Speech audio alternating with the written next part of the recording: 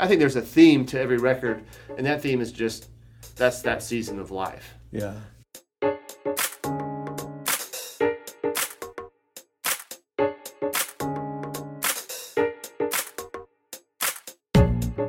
Hey there, friends. Welcome to the Season 2 finale of Green Room Door, a podcast from UTR Media. I'm Dave Trout. It's a pleasure to be with you as we talk one-on-one with some of the artists making the most meaningful music today. And normally on the show, most often, we have two interview guests, a first half and second half, and occasionally we'll do an extended interview with one guest for the whole show, which is the case this time around. We're going to end this season with an in-depth conversation with one of the best songwriters on the planet, really. Andy Gullahorn is our VIP guest. We're going to talk to him about his latest project and just about songwriting in general and life. and you can't help but laugh a little too. We're going to have a great time, and we'll be sprinkling in clips of Andy's latest album, which released in late 2008. It's called Everything As It Should Be, and it is a fantastic record. Must buy. It did make our critics list of the top 11 gourmet albums of 2018. I had a chance to sit down with Andy earlier this month. We both were at the Resource Leadership Conference in Bloomington, Illinois, and this did not this wasn't recorded in a green room, but it was recorded in a hotel room. The next best thing. So let's dive right into our conversation with Andy Gullahorn. Tell me just a bit about like where your family is at right now, just kind of an update on the Gullahorn house. Well, family, my family at this moment is all over the place. We have a 17-year-old, a 14-year-old, and an 11-year-old, and it is currently May, which is like the worst month of the entire year because it's the end of school, tons of stuff going on. Good news for me is that I've been traveling a lot, so I've been leaving my wife at home to single parent and missing out on all of the things that I should be doing. But in general, we're doing really well. Just, keeping up with kids and add work and travel to it is just, it's been so busy that people will look at my website and be like, oh, it looks like you haven't been doing much stuff because I haven't updated my website in forever. But I've just been gone all the time. I'm just gone and busy enough. I don't have people working for me, so I just kind of forget to put things on my website. Yeah. So to the world there, I had a new record that came out like almost a year ago. No, 6 months ago, or so, I don't know. And I'm on the road. Hope to see you there. Look for the shows on my website. Just kidding, they won't be there.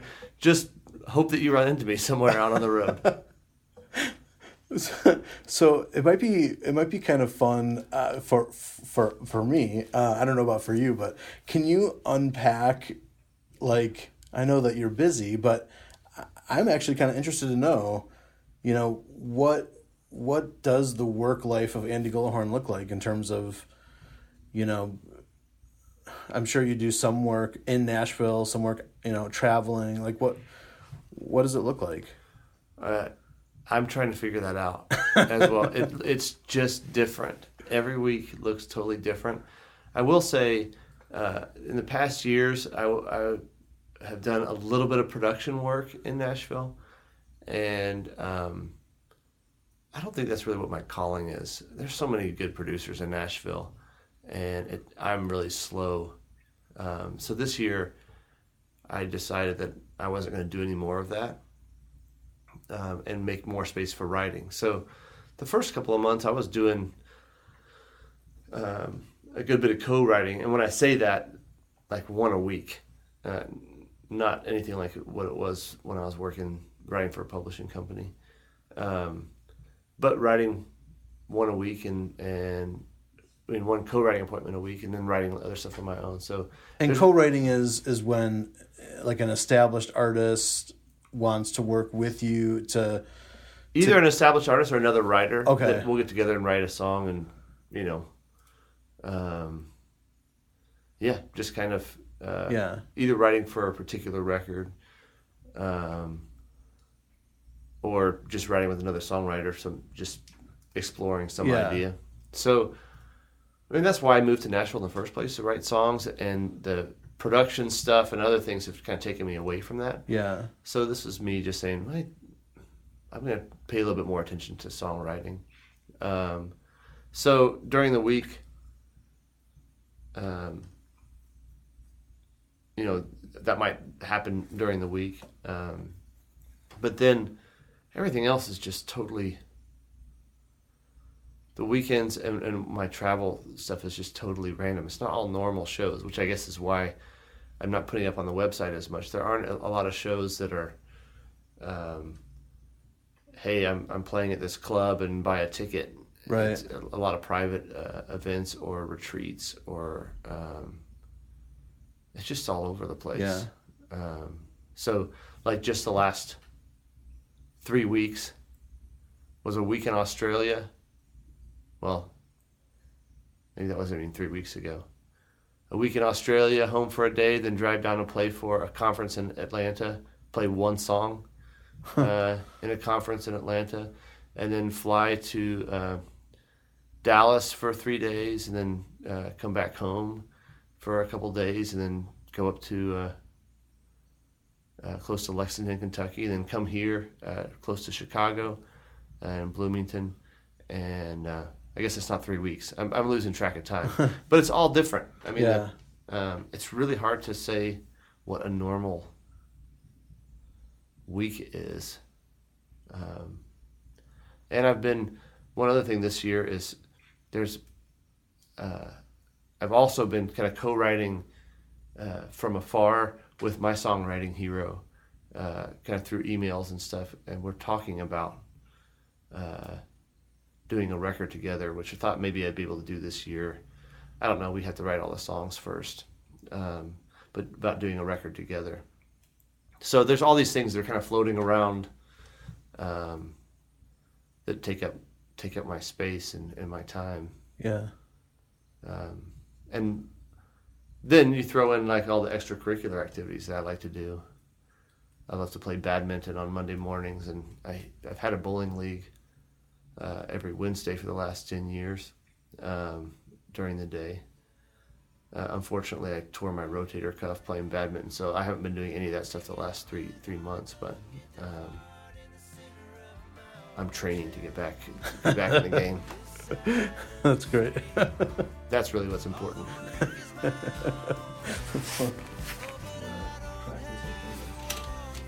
What the listeners can't hear, and Dave will probably edit this out, is that we started this interview in his hotel room, and about 5 minutes into it, all the lights went out like it was it turned romantic all of a sudden. Good description. Yeah. Good description. Yeah. Every stranger is a neighbor. I just don't know his name. I have to love local for the world to change. And it's gonna take a village. It's gonna take some time. It's gonna take the blood, the sweat, the tears we're gonna cry. We'll face the night together till the morning comes around. It's gonna take a village to bring love back to this town. Yeah, it's gonna take some time. So here you are, I don't know, what, at least 20 some odd years into your career, and I'm interested to know about kind of the picture you had in your head, the expectations that you had when you were getting started, because I'm sure you probably didn't foresee like this. It sounds like you have you don't necessarily have like a rigid structure in terms of your schedule, or it's like you can kind of pick and choose where you sink your energy, and I mean, like you said, from one year to the next, you can adapt and change.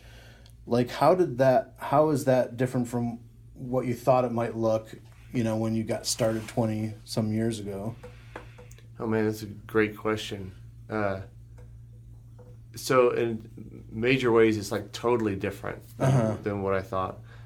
And in some fundamental ways, it's exactly the same. And the way that it's the same is that, I don't know if it's my personality or whatever, it's always just been like, well, I'm going to write songs and kind of see where they take me. And so I still have that same posture towards my work life as I did when I was in high school. What's different is the places that it's taking me. So, when I first moved to Nashville, I just wanted to write songs for other people. Happened to marry this girl who signed a record deal, and then happened to start playing guitar for her and writing at a Christian publishing company. And so then I thought, okay, my job is going to be playing guitar for my wife. What an awesome job. And writing songs for whoever. And so then I just thought, oh, that's who I am. That's what I'm going to do. And then as things shifted and started having kids, and she wanted to be home more, and I'm like, I don't know what's going to happen. And that's when I started doing my own music again. And shortly thereafter started traveling with Andrew Peterson as well. So then that was like almost a decade of playing guitar for Andrew and still playing guitar for my wife and doing my own stuff. And it's kind of just morphed into, most of it is just doing solo stuff. So I think that's one way it's different. I never imagined me doing my own art. Like, it's not like I'm doing my own artist thing. I'm not with a label or anything. I still see it as I'm writing songs. That's the most important thing to me. What am I going to do with these songs? Well, nobody else in their right mind is ever going to sing them, so I better do my own record.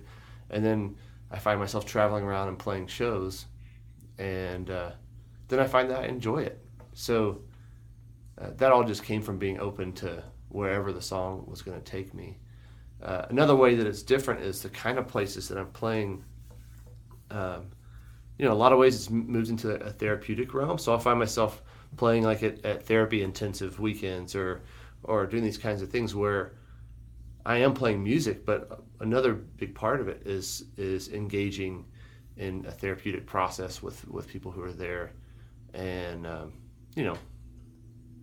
that's not how, when I was in high school dreaming of being a big songwriter or musician, my dream was never, one day I'll sit in a room with 30 addicts and yeah. I didn't even know that was something to dream about. I mean, right, that's not even in the palette of dreaming as a kid. And if it was, it probably wouldn't be what I picked. Yeah. When I find myself there, I'm like, oh, I am so grateful. It's just better than what I would have dreamed of. So I think if I had like a 10-year plan or real specific dreams about this is what I want my career to look like, I would have missed out on so many great things that I get to experience now, because I'd be aiming for that instead of just saying, man, I'm going to write about what's going on in my life. And then those songs kind of take a life of their own, and they go find places and they connect with people in different ways. And those people say, hey, this song means something to me. Will you come play this thing? And then before you know it, I find myself in these spaces that I didn't even know existed. And they happen to be spaces where I fit. So that's kind of a weird answer to your question, but my theory of it has stayed the same, just kind of following the songs where they go. Yeah. But they just, it's always, I never thought they'd take me to Australia. Yeah. But the songs have a mind of their own. And they're generally smarter than I am. So one thing that has always been inspiring and just that I've been grateful for about you is that you tend to you just talked about how you kind of find yourself walking into situations that you didn't even know existed, and I just see that you have always had that personality of being willing to kind of walk into new situations, and so I am interested to know, like, how you mentally handle that, because I'm sure you travel on the Behold the Lamb of God tour, where you're performing in front of 1,000 to 2,000 people every night, and then you walk into a room with maybe 24 people, and how do you sort of prepare yourself mentally to walk into a totally different situation with different size audience, different, like, what happens? Well, that's one way to answer that is that when I play in general, I'm looking down or my eyes are closed. So I can't even tell the difference between the rooms. Like in some way, of course you can tell the difference between a room with 2,000 people and a room with 24 people. But it's kind of like my expectations are kind of the same in either place. And that is, I kind of joke that I've made a living by, like, a non-anxious business life by having very low expectations for myself, which is partly true, but some of it is like, man, all I do is I write songs, so all I can do is play the song, and whether that works in a room of 24 people or 2,400 people, I just do one thing, and so I kind of feel comfortable just saying, well, that's what I'm going to do, and I hope it fits whatever this is. But also, there's part of me that likes not just the challenge. I just like that it's mixed up. Like, every new place is different, and trying to figure out the feel of a room and what the room might need, what the people might. I mean, as if I could know what a room full of 2,000 people would need. There's not like one need in that room. But it's just kind of fun to step into some unfamiliar territory, and then just see if whatever it is that I do, if it works as an overlay to that. In general, I'm not saying that what I do is the greatest thing for all of those settings, but playing music for 20 years, you realize that people everywhere around the world, around the country, they're a lot the same. So it's not everybody likes feeling like they're heard or understood or being connected with. So I kind of enjoy stepping into the situations and just seeing what will happen. Yeah. I've seen your true heart reaching for the stars, somehow pulling them in. But on your worst day, you're only reaching your end. But you don't have to fear your failures or hide the mess you made. I'm crazy in love with you on your worst day. Yes, I am crazy in love with you on your worst day. So we have a mutual friend in Rachel Mosley who did your album artwork for Everything As It Should Be, which is a great cover for your album. And like, how did that come about in terms of just giving your album that look to it? Well, let me just use this time as a huge plug for Rachel. Yeah. At the Escape to the Lake retreat 2 or 3 years ago, maybe. I think it was 2 years ago. 2 years ago. That's when I really first met Rachel, and I saw, she did artwork for didn't she do the poster for the retreat? She did the poster, yeah. And saw work they did for their own records, and I just really liked it. And I also knew she was a 9 on the Enneagram like me. And so the way that I like to work with something like that is I just see somebody who's good at what they do. And I just said, Rachel, would you be willing to work on this? I don't have like specific artistic ideas for things like, the graphic design and the artwork for the cover. So I love to just work with people who I just really trust their instincts. And she was so awesome. I mean, I got some general theme ideas from the record, and the hard thing was all the sketches that she sent over, like possibilities for the cover. The problem is, like, I loved every single one. I'd be like, oh, that really looks like it'd be great. Oh, that really looks like it'd be great. And it's just impossible. I mean, it's really hard for me to choose. But working with her, she's just so great. She has such great ideas, and she's so easy to work with. And I couldn't have been happier with what she did. Yeah. Yeah, she's awesome. Yeah. I've worked with her on a few different projects and cover art and things like that for UTR, and she, this podcast, she did the art for the logo of this podcast.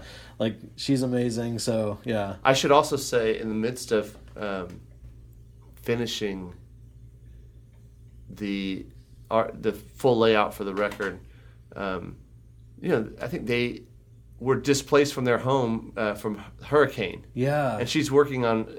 I feel bad. I felt like a slave driver. I was like, oh, I have to turn this in. She's like, okay, well, maybe I can find internet service somewhere because, we're under 5 feet of water, whatever. I was like, well, just, get in a raft and then work on my record, that kind of thing. But she got it done. She's awesome. Yeah. I highly recommend anybody to have a chance to work with her. Yeah. I told you this is a fun conversation with Andy Gullahorn. We're going to pause it right there as we take a quick break, but we will be back to talk more with Andy and especially dig into the making of his latest project, Everything As It Should Be. And we talked about Rachel Mosley too, which is awesome. She is so great, and we're going to link to her in our show notes so that if you are looking for a graphic artist or designer, or she does custom art as well, you could check out her work. And she does projects for hire. She's like a freelance artist, so she might be someone that you or your company could work with. So we'll link to her, and as well as link to Andy's music in the show notes as well. We have a couple of really exciting things coming in early June, so just days away. If you are in the Chicago area, we invite you to a special fundraising dinner and concert with Wild Harbors. It's on the south side of Chicago, coming up on Sunday, June 2nd, and it is free. Free admission, free concert, free dinner. Yes, it's provided by Beggar's Pizza, which is my favorite local pizza place, and it's all happening on June 2nd. You can get the details and sign up for your free ticket at utrmedia.org. The second announcement is for everybody, no matter where you're listening across the country. In the first week of June, we're going to be launching a new campaign at UTR Media to help us do what we do and to even do it better. We're going to be expanding our ministry efforts, and we want to invite you into that. We're calling it All Aboard 2019, and we really need new contributors, first-time donors. We need folks who have appreciated what we're doing but have never taken the leap to join our monthly support team. We need all of you to get on board because some exciting things are in the works, and we cannot do it without your help. We're going to have special rewards for folks who participate in the campaign. So be on the lookout for the All Aboard 2019 campaign coming very soon. we're going to continue our extended conversation with Andy Gullahorn on the second half of this Season 2 finale of Green Room Door. Here's singer-songwriter Randall Goodgame. I believe the world is a better place because UTR Media is in it. And really, it comes from the passion of Dave Trout and his vision. He's really single-handedly curated a new genre of music that you really couldn't ever find in one place before, where it's thoughtful, inspiring, creative music that all beats with the heart of the gospel. So my favorite artists are all congregated here. And it's people that take faith seriously, but also know that they live in a real material world. And so the people that are on UTR Media sing about the joys and the trials of the human experience. There's just nothing else like it. I'm so grateful for you, Dave Trout, and for UTR Media. You can learn more about our ministry or begin supporting at utrmedia.org.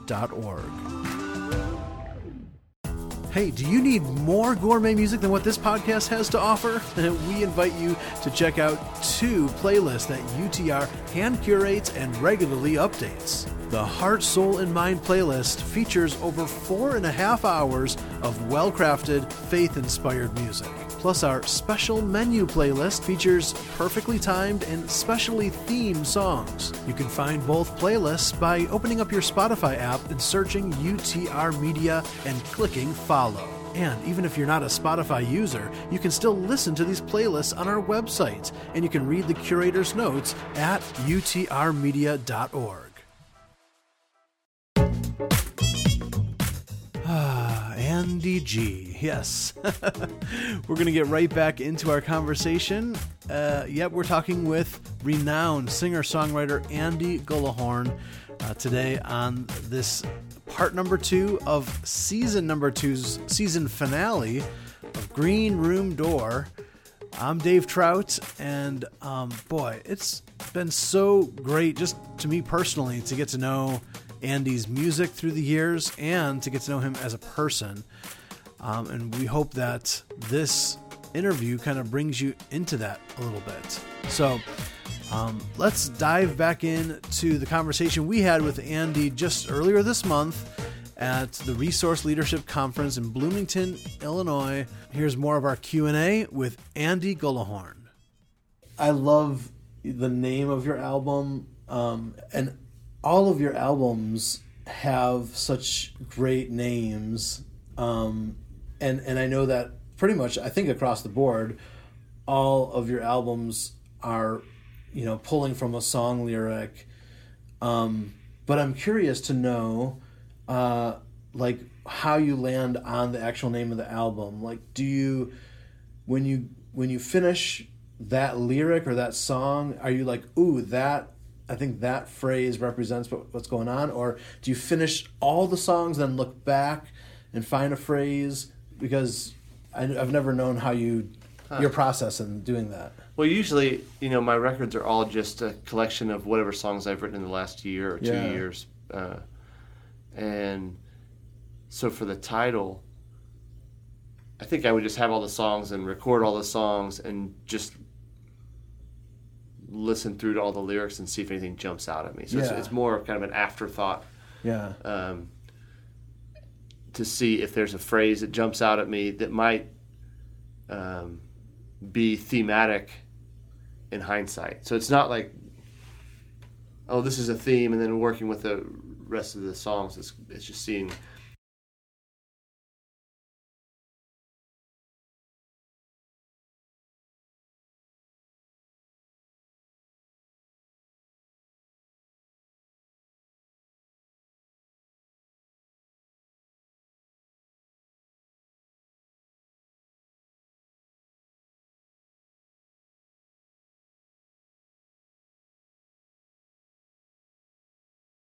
I think there's a theme to every record, and that theme is that's that season of life. Yeah. So it's just finding a phrase from the lyrics that stands out to me.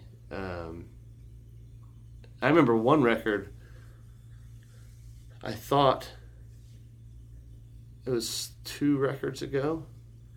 There's a song called "The Surface of Things," and that was going to be the name of the record, I think. And I had the graphic designer work on something where, like, above the surface, something looked one way, like it was very fertile and green, and beneath the surface of things were dying. But then as we were working on that, I was like, oh, it didn't really feel as much like the theme of the record. And then I took a different line, "Beyond the Frame," from a song later in the record. But that's usually the way it works. I'm like, okay, well, I have to pick something that's from the lyrics. Yeah. And just see what sticks. Yeah. There's not a whole lot of science or thought to it other than, I wasn't going to call the record "Teenagers." Yeah. So just kind of find something that might sound halfway appropriate. Right. Yeah, totally. Okay, so just tell me about the making of Everything As It Should Be, in terms of, what was your approach for this album, and B, was there anything that was different from the way you approached your previous albums, or was it kind of fall in line with the same method? It wasn't too different. One thing that was a little bit different is that I kind of released an acoustic version of the record first. So I basically just recorded all the songs with 1 to 4 acoustic guitar tracks, and had a pre-release version of that, and then I just kind of sat on it for a little bit, and then was able to come back to it months later and start adding other production elements to it. And the production elements weren't really different than what I've had on my past records. Although I think I had more like pedal steel on this record. It kind of sounds a little bit more country, I think. But that was one difference. I kind of liked having some space in between doing the acoustic version and then giving it some time to breathe before coming back to it. So I kept all the acoustic tracks from the acoustic version. Maybe there were some songs where I took some out and replaced it with something else. But I liked coming back at it with a little bit, just a different, a fresher perspective with the songs. And then I also, there's one song that was on the acoustic version that some people seem to relate to, but it just didn't seem to fit on the record. So I took that one off and I added 2 new songs for the finished version. But production-wise, it's similar to the other records, and I kind of like a limited palette of instruments. I don't know if I like it because that's just what I like to listen to, which it is, or I'm just limited in what I can do, so I pretend like that's my limits. Yeah. Everything's as it should be. God only knows why it's something to run away from, or why I'd sabotage it and fear that it might someday come undone.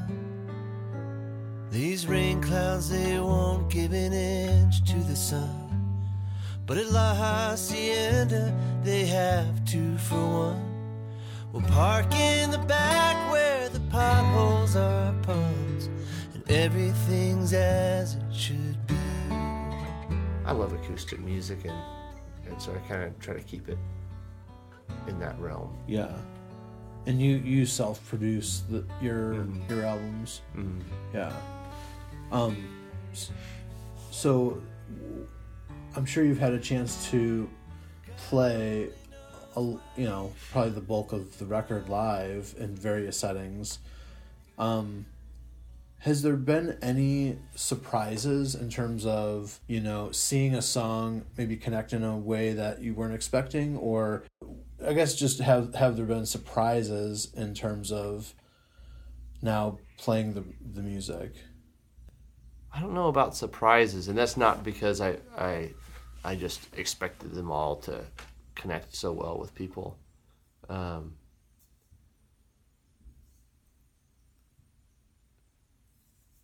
don't know. I mean, that doesn't surprise me in terms of your answer, just because, especially since you produce the records, like I'm guessing that you have to visualize and dream the song, before you're doing the production work, and then obviously you execute. So I think producers are the least surprised people because they think so far ahead of what the song will develop into, that whereas somebody who maybe is working with a producer might get to the finish line of a song and be like, whoa, okay, like this took on a new life. Yeah. Yeah, I think for better or worse, that's true. Like, I think if I worked with a different producer, like, I think it'd be possible for them to take it somewhere that I would have imagined. Yeah. And that's one of the good and bad things about me doing my own. It's kind of like I have my initial vision of it, and it kind of stays there. But practically from a songwriting standpoint, I write songs because I want them to connect with people. So if I felt like it wasn't something that would connect with at least some subsection of people, then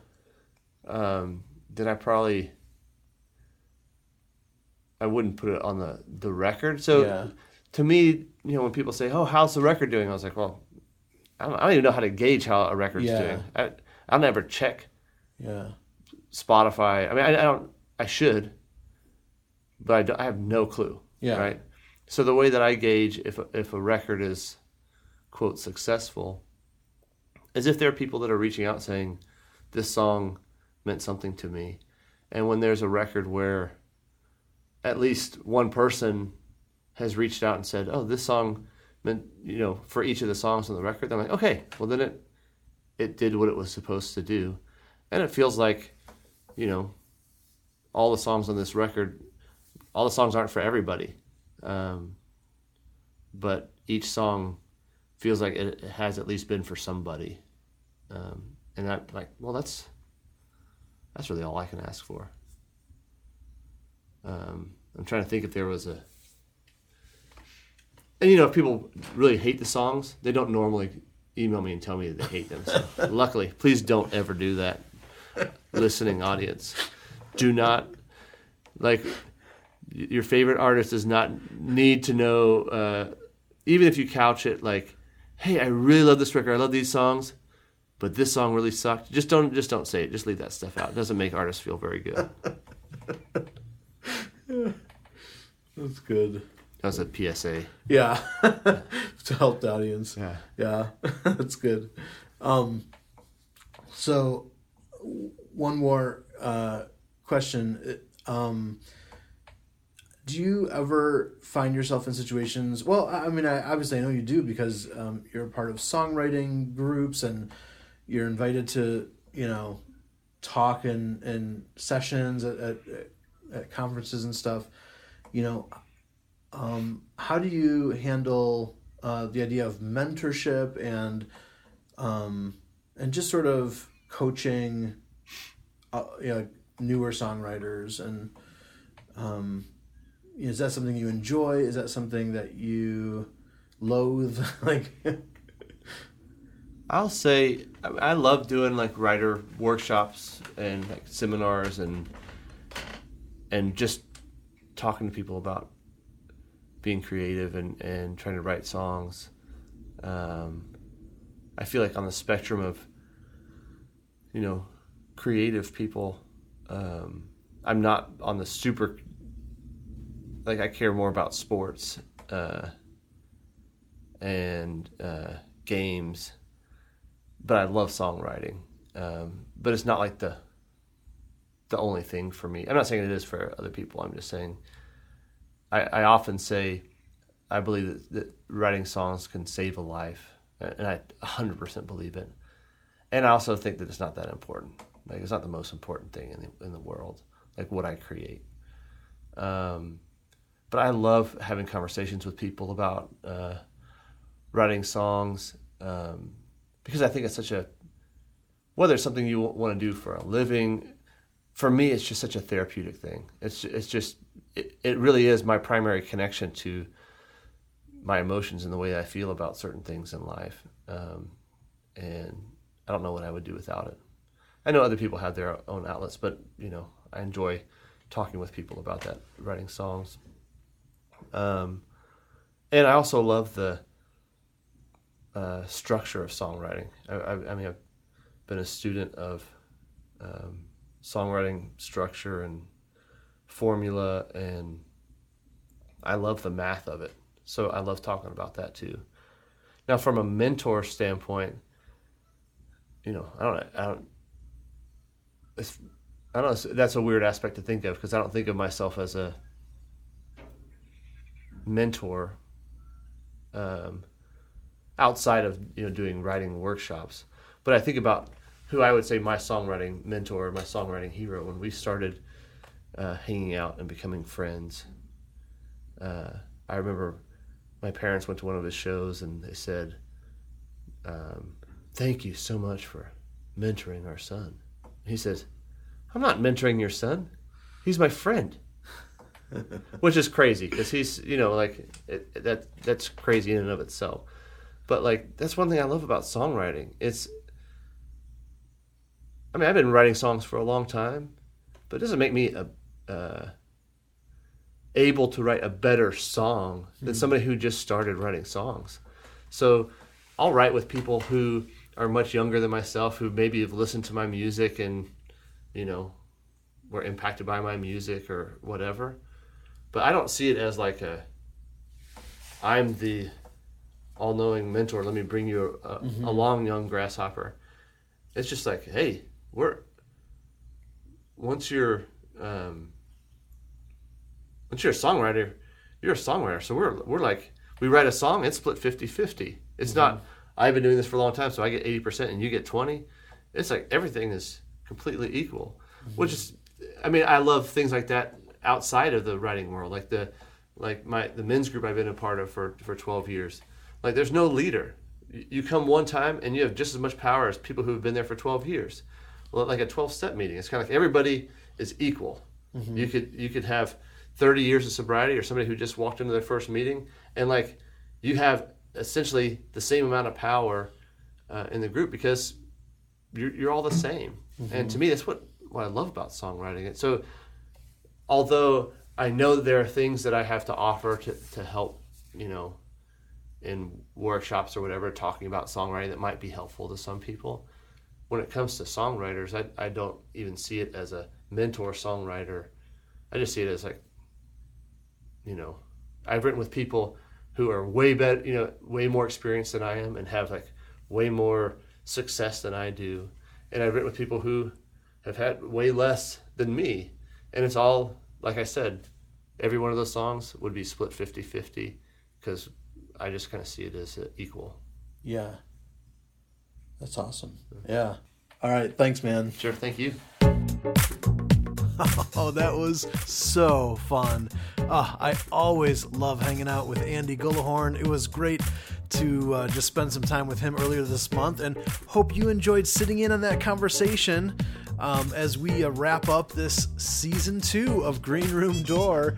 If you want more information about Andy and his music, especially his latest album, Everything As It Should Be, you can go to his website, andygullahorn.com. You could also go to the show notes of this episode, and we'll provide a link there to his stuff.